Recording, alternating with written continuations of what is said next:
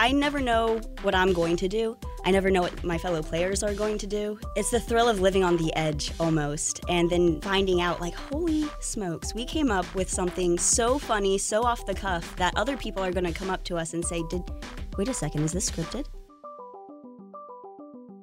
Welcome to an episode of the Interesting People podcast. Today, I'm joined by members of Crit. I have Matt Harris, DM, OG Adventurer, and Player, and Noel, one of the original adventurers as well. How you guys doing? Doing great. Doing very good, yeah. Fantastic. So, Matt, I want to start with you. You have DM on your license here. For people that aren't familiar with the term DM, I feel like we need to kind of pump the brakes before we even talk and just get a couple bits of terminology out of the way. So what is a DM and how does it fit into Crit? I am a dungeon master, and for Crit, it's sort of a master of ceremonies, omniscient narrator, controller of fate, so to speak, for both the game Dungeons & Dragons and then for our show, Crit, as well. We are a D&D improv show. It's long-form improv, all with the stylings of Dungeons & Dragons. As a dungeon master, I'm rolling dice and determining roles and introducing challenges and obstacles and locations for our players to experience and overcome. And Noel, you're one of the first adventurers. So you've been here,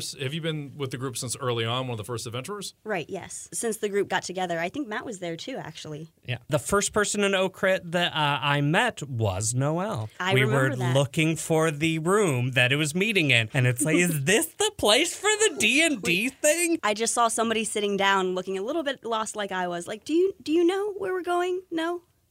There's so many rooms back here. So how do you get pitched on that? How did you hear about it at first? I had found out maybe an hour beforehand. I was in FCC's improv troupe, the Sausage Squad. They're just in communication with a lot of people at the Maryland Ensemble Theater, and somebody had mentioned that there was going to be sort of this open call sort of thing, and I woke up, looked at Facebook, and I was like, oh crap, that's in an hour, let's go. Do you have a background with D&D and improv? Like, what's the secret sauce of this? Are you drama who got into D&D or D&D that got into drama? How does that work? I've always loved role-playing games, and I think they tend to go hand in hand, theater and role-playing games specifically, because you get to be another creature, you get to be in another world. I think being part of improv at FCC really is what got me interested in this particular project. Otherwise, they would have been not connected at all. And same for you. Did you have a background in D&D? Is this your first improv thing? This is my first improv thing, but I have a more performance background. I went to college and got involved in theater,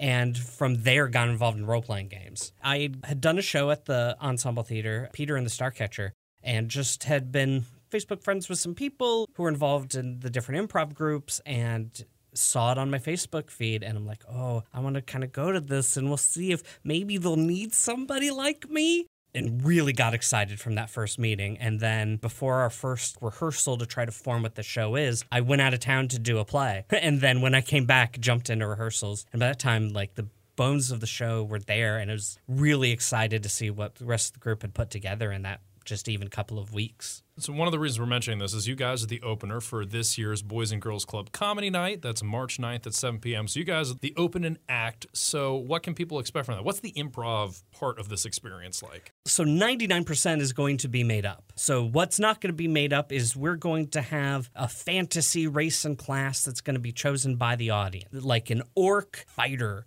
or halfling or a dragon person whose kind of job in life is to be a bard or a monk or some other classic D&D style fantasy archetype. And the audience is going to get to choose that person, and then that person basically is going to launch into a monologue or a scene, and from then on we're going to improvise the rest of our time. So it's going to be a full adventure following that person. The improv part of it is everything. We're going to make everything up on the spot. So if Noel is a halfling barbarian, they may jump into a monologue. And then as Dungeon Master, I would jump in and say, well, meanwhile, on the other side of the kingdom, a dark evil wizard sits upon his throne. And then two of our players, who we've not talked about this, two more of our players may jump out and then be that dark evil wizard. Or I'll take the character that Noelle has created and continue their story down the path. Or sometimes just from that monologue, we just jump into a scene right there. Is it more fun to be the monologuer or one of the people that's like, haha, I'm here? They're both so fun. With being the lead adventurer, it's all about your character. You have the most chance to really develop the character, to give them a background story and little nuances and their habits and build characters with other. We usually have like a sidekick that ends up being, or there's like a B plot, something like that happens. And you get to really see these characters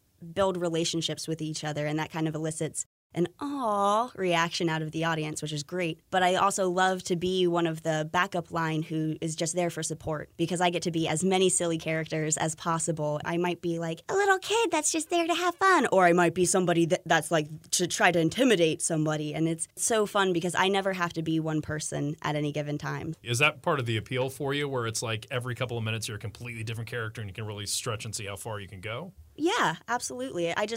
I never know what I'm going to do. I never know what my fellow players are going to do. It's the thrill of living on the edge almost, and then finding out like, holy smokes, we came up with something so funny, so off the cuff that other people are going to come up to us and say, wait a second, is this scripted?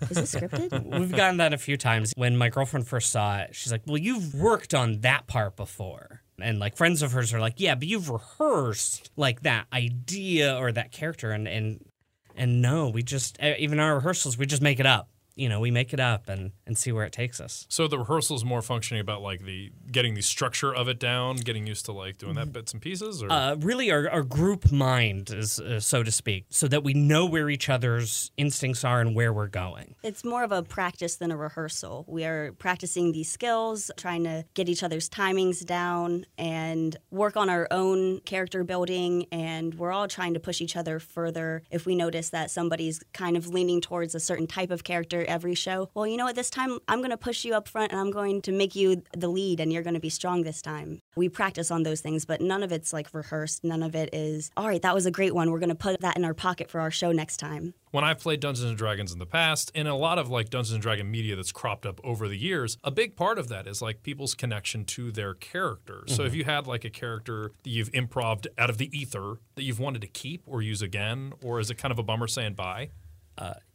Yes. The answer to all that. Like, there are characters, it's like, oh yeah, I want to see that character again. And then to some extent, they're gone. They're off in the ether. It's a live performance and it's never going to happen again. But there are sometimes subtle ways we've brought some characters back. One of our members, Rob, has done at least 2 shows, has ended up, we've had to cross a river or a gorge. And he's been basically a bridge salesman who tells you that the bridge isn't there yet. It's, 10 miles down. But that's happened a couple times, and we've made some wanted posters and various things and advertisements. One of the first shows, I was a character. I was Crazy Balrog, who operated Crazy Balrog's Pots and Pans Emporium. So we have a little ad that we'll put up. It'll just be kind of around in the space, almost an Easter egg. But yeah, it is kind of sad to see some of these characters just to not explore that next step of that character. But that's one of the things that makes us a little different than kind of the popular shows going on right now that are following characters. Ours, it's a new show every time. If you missed the last one, there's not a story to catch up because it's a completely brand new story every time. Are there any characters that you've had, Noelle, that you remember or have had fun with, or anything that you'd like to bring back? Just so many characters. It's really hard to think of one specific one. There is a character that we have in a lot of our shows, but he doesn't perform with us. He opens up for us. He's the wizard. He started out in some promotional videos, I think, for us, and he just comes out and introduces what Dungeons & Dragons is, a little bit of improv. He and our dungeon master, whoever that might be that night, get a little bit of audience participation. So I like that we do have that recurring character, the crazy wizard will be here tonight sort of thing.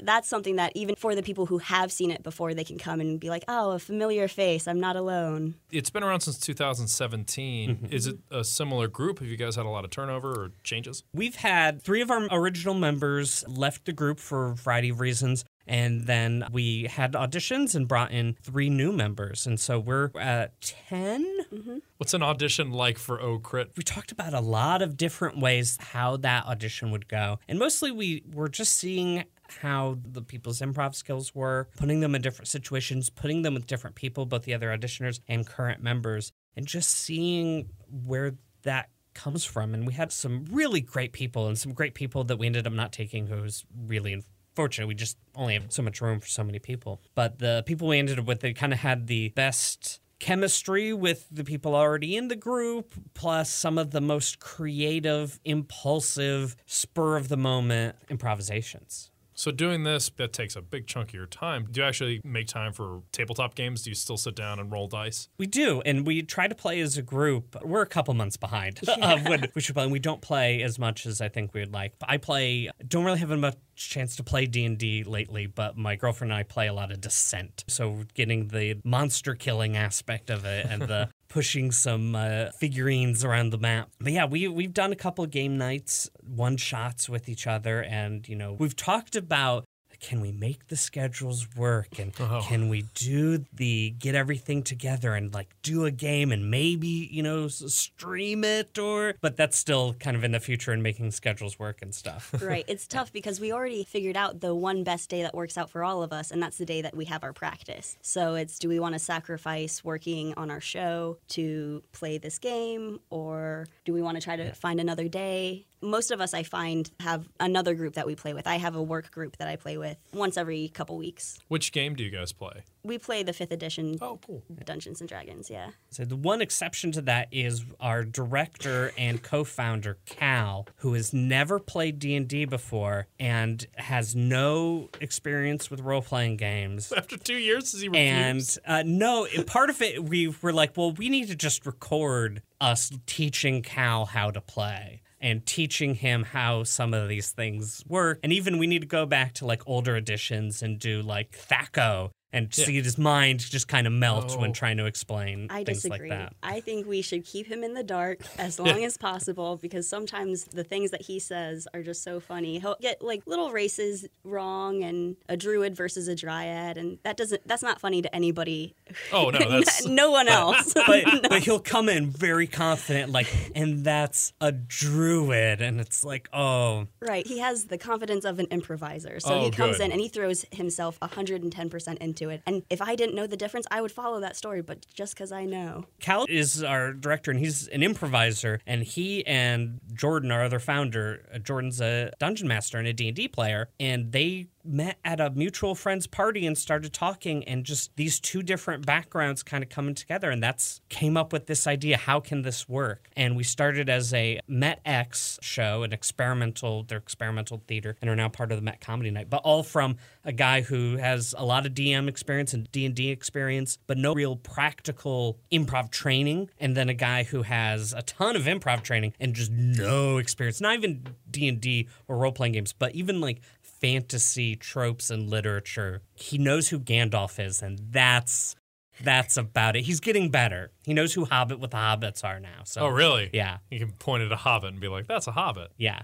So how physical is the show for one of the players? You guys sitting at a table? You standing up? Like, what's it like? It's so physical. And depending on the show, depending on the characters that you are, you have to be smart. You have to, when you're coming out as a character, don't pick somebody that's walking on all fours, somebody who's hunched over the entire time. Sometimes the character calls for it, so that's what you are.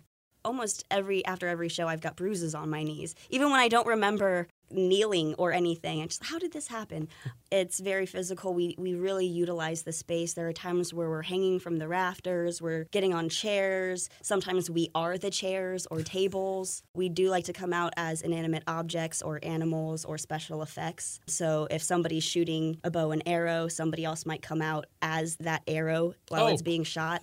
If it's a magic arrow, for instance, it'll be like to indicate, magic arrow. So then the DM will be like, out comes this guy and his dog. Two people will come out and one of them will just be like, oh, I guess I'm the dog. Yeah. They might just, it's the phantom dog that, you mime the dog, but usually someone will make the poor but funny decision, poor decision for themselves to be the dog and be on their hands and knees. And we forget that. We have little things like if somebody's a giant, we don't have to necessarily get them up on a chair. We just adjust our eyesight and our eye line. And, if the players look up and the other person looks down, And we try to do that with like dwarves and halflings and gnomes and smaller character types as well. But usually we forget, and then you just forget how hard that floor is on your knees. And you get down there, it's like, oh, I got to do this for the rest of the play. And sometimes it's not even when you come out as a supporting character. I think one time I was the lead and I was a centaur.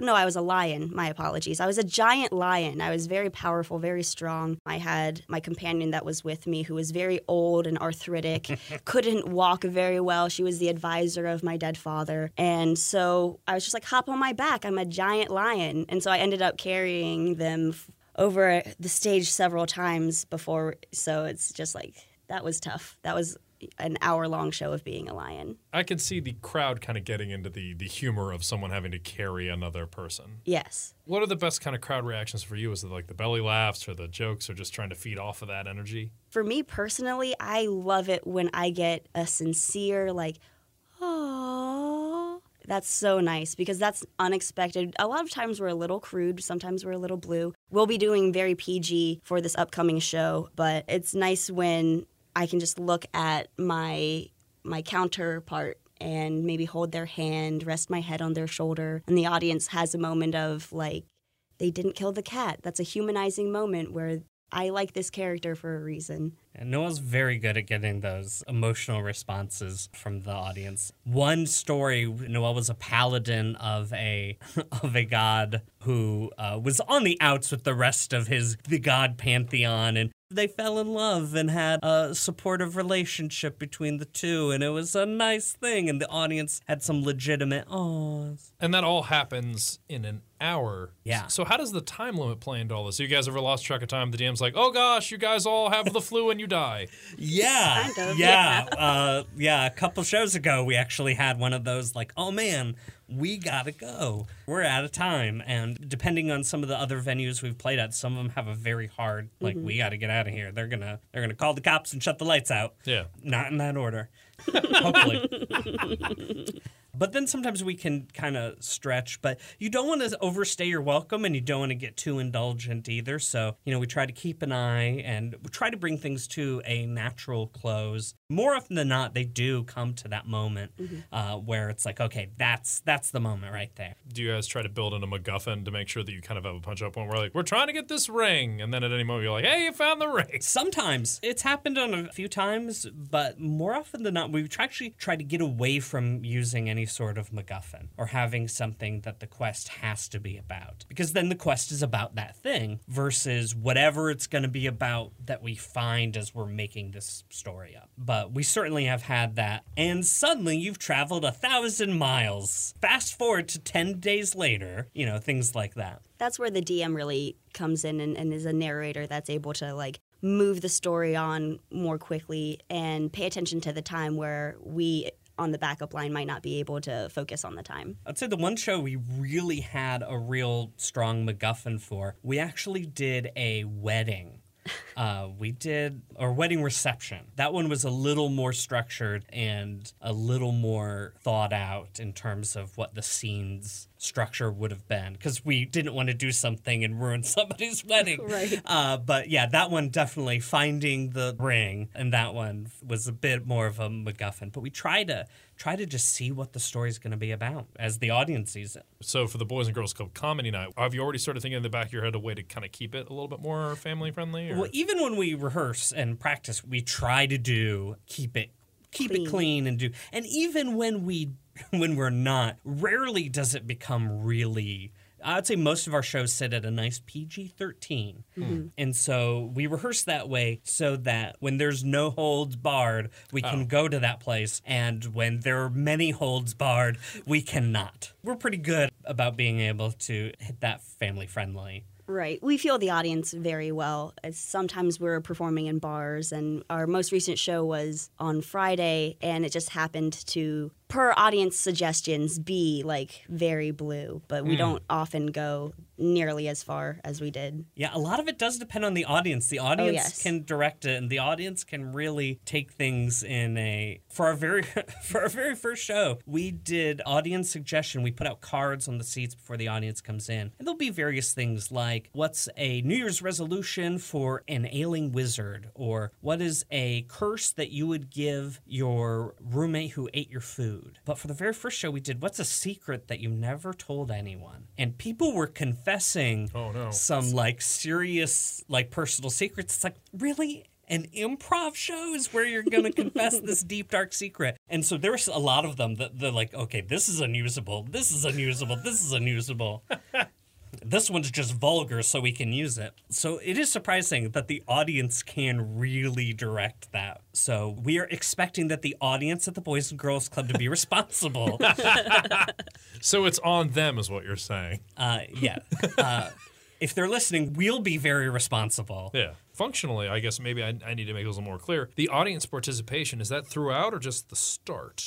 There's a couple ways. We do part of it at the start where the audience gets to vote on who they want to see and gets to provide those suggestions of items or curses or things that may pop up throughout the show. And then there are another piece of audience interaction we call death balloons. And they're just latex balloons, and if you pop it during the show, a character on stage is going to die. It may not be the character you intend it to be, but a character on stage will die in the scene you're watching. And so that is a way for really the audience to control what's happening and change things up and throw a big curveball. Have you ever been death ballooned, Noelle? Yes. My favorite death balloon happening wasn't to me. It was actually somebody came out for his monologue, and before he's got 2 words out, an audience member popped a balloon. So we didn't even really begin the show yet, and he dies. And then somebody else runs out on stage and, "Dad, no!" And he comes back from the dead for, 1 second. It's like, since you're everything exactly like me, you have all the same skills, just you have to avenge me by finishing my quest. I raised you to be just like me. And Go off and do exactly what I would have done. This is the only reason I had you, to take my place in case this happened. It's tragically trucked down. Oh, that's too funny. So I'm looking forward to that. Are there any other things you think people need to know about O'Crit to get excited about the Boys and Girls Club Comedy Night? It's a completely made-up adventure. We're doing about 35 minutes or so. So you're going to see a 35-minute completely improvised adventure right before your eyes. Are you worried a little bit about the shorter time limit, not having an hour, having 35 minutes? No, we call these side quests. Just like any sort of video game or whatever, you've got your main quest, and that takes a little bit more time, but a side quest can be just as fulfilling and entertaining, and sometimes even a little bit better. So I think Boys and Girls Club, they're going to enjoy what we've got to offer. I think other people will enjoy it, so